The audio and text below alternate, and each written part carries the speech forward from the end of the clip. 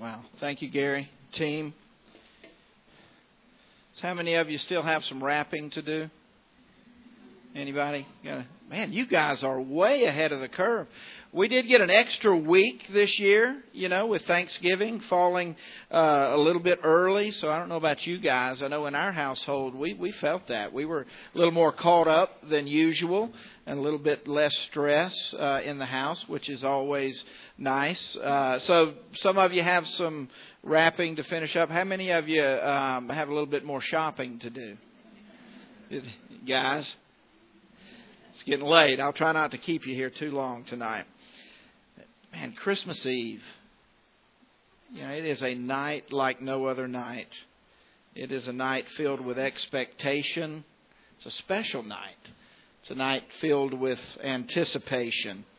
And it's a night that we gather here at Tapestry along with, listen to this, 1 billion other people around the globe. We're not alone as followers and worshipers of Jesus Christ. 1 billion other people around the globe are gathering tonight to pause with wonder and with awe at the birth of Jesus Christ. Gathering to worship the Word who became flesh, Emmanuel, God with us. Some 700 years before His birth, the prophet Isaiah foretold His coming. Isaiah said this. He said, "For to us a child is born. To us a son is given, and the government will be on His shoulders, and He will be called Wonderful Counselor, Mighty God, Everlasting Father, and Prince of" what? Peace. Yesterday in our worship service here at Tapestry, we lit the candle of peace on the fourth Sunday of Advent.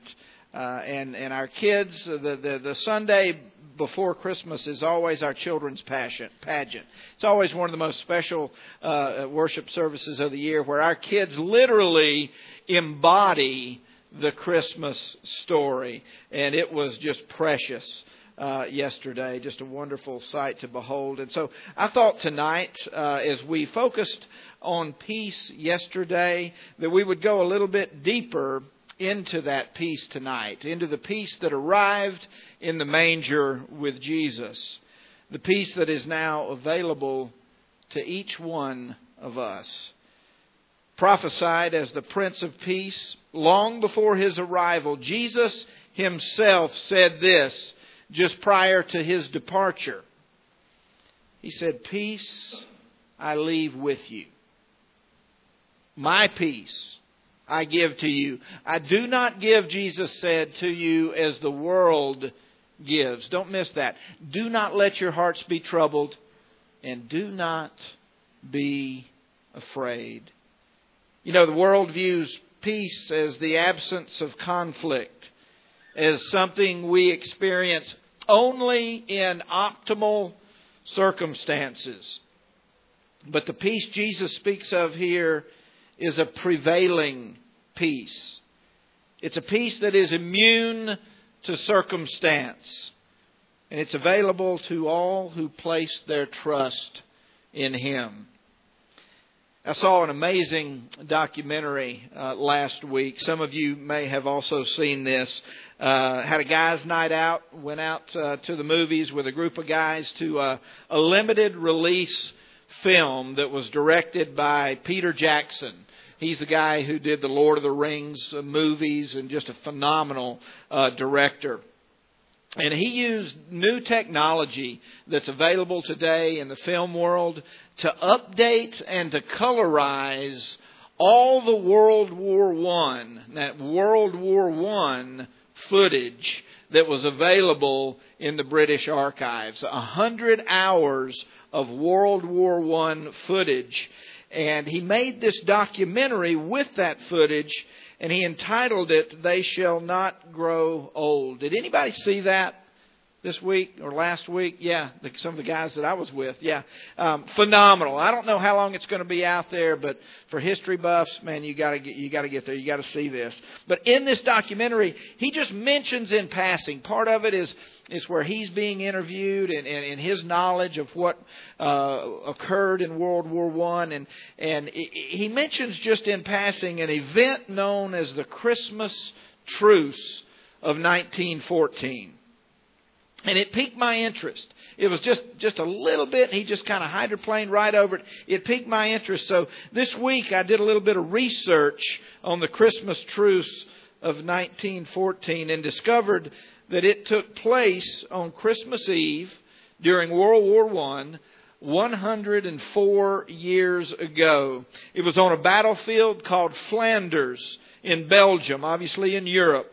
The battlefield there stretched for miles and miles. The war was only 4 months old at this time. On one side of the field, there was a German army. On the other side of the field were the British and the French who were fighting together at the time. And both sides were dug into their trenches. And they were ready for battle. They had been fighting one another already for several months in this arena. And in between those two armies, in between those trenches, there was a muddy, icy area littered with bodies and blood. And it was known as No Man's Land. And on that Christmas Eve in 1914, something totally unexpected happened. The British looked across that muddy field in the dark, and they saw these little evergreen trees being placed on the top of the German trenches. They were Christmas trees that the soldiers had decorated. And then they began to hear the sound of carols rising from the German trenches.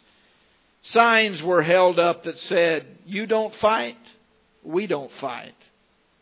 And the Allied soldiers, as skeptical as they were, began to sing Christmas carols back to the Germans. And at the light of dawn, a few brave Germans ventured out of their trenches, unarmed, and walked toward the British lines. And as they did, they called out in broken English, "Merry Christmas. Merry Christmas."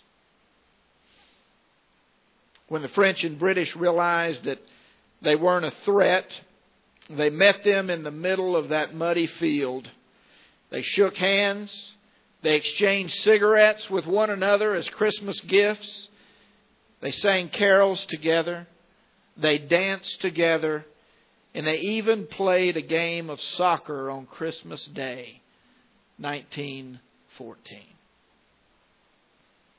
In less than optimal circumstances, they crawled out of their trenches to let peace prevail. On that Christmas Eve, the Prince of Peace did what no man on earth could do. He paused a world war. Enemies came together to celebrate the most binding event in all of human history. An event that transcends nations, politics, and wars. The birth of their Savior.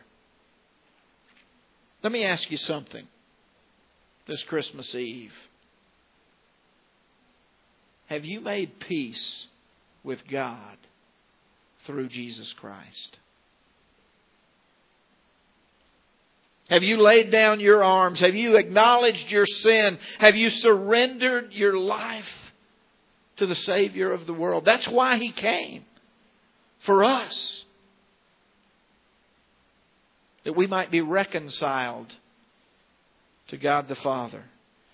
Jesus would move from the cradle to the cross, where the depth of God's love for us would be on full display. The Apostle Paul put it this way.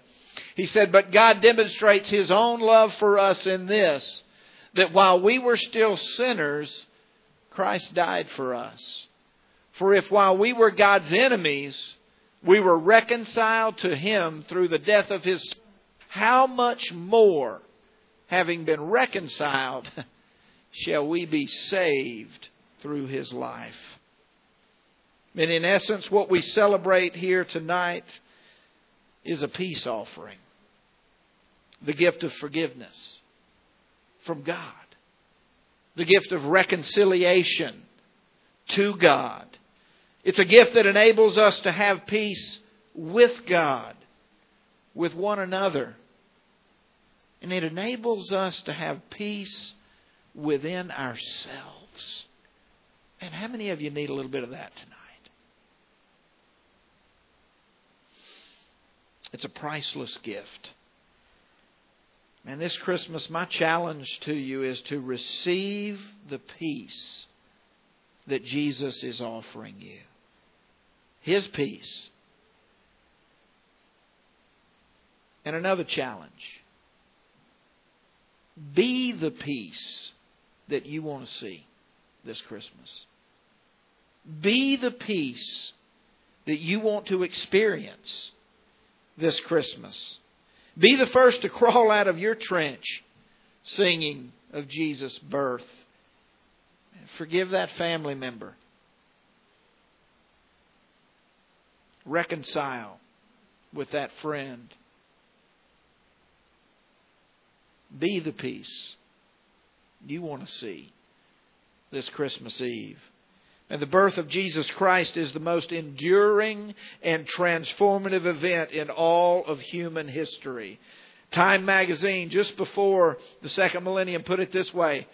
They said it would require much exotic calculation to deny that the single most powerful figure, not merely in these 2 millenniums, but in all human history, has been Jesus of Nazareth. As billions gather tonight, all across the globe, just as we gather. No one compares. He's not a myth. He's not a legend. He's not the vain imaginings of men. He is the ultimate statement of a God who loves you beyond measure. Emmanuel. God with you. God with me. A peace offering that came in the form of a vulnerable baby in a manger in Bethlehem. Ultimately to grow, to live a perfect and sinless life, and to become the ultimate perfect sacrifice for us, that our sin might be forgiven. Peace in the flesh. That's what we celebrate tonight. And He calls us to that peace. To be peacemakers. To be ministers of reconciliation. To be those who don't hold grudges, but those who come out of our trenches willing to forgive. And to point others to Him. I want to challenge you tonight with these closing words. They're actually words from C.S. Lewis, my favorite author of all time. Lewis said this. He said, "Look for Christ and you will find Him. And with Him, you'll find everything else. Seek first His righteousness, and all these things will be added unto you." And if you're looking for peace tonight, you found it. In Christ Jesus, in the one that we celebrate. So let me encourage you to open your heart, open your life. If you've set Him aside, set the peace that He offers aside throughout the years, and maybe tonight's the night that you need to come back to Him. Allow Him to speak that peace into your life once again. And into the lives of those closest to you through you. So my challenge this Christmas Eve is this. May His peace prevail in your life this day and throughout the coming year. Let's bow our heads.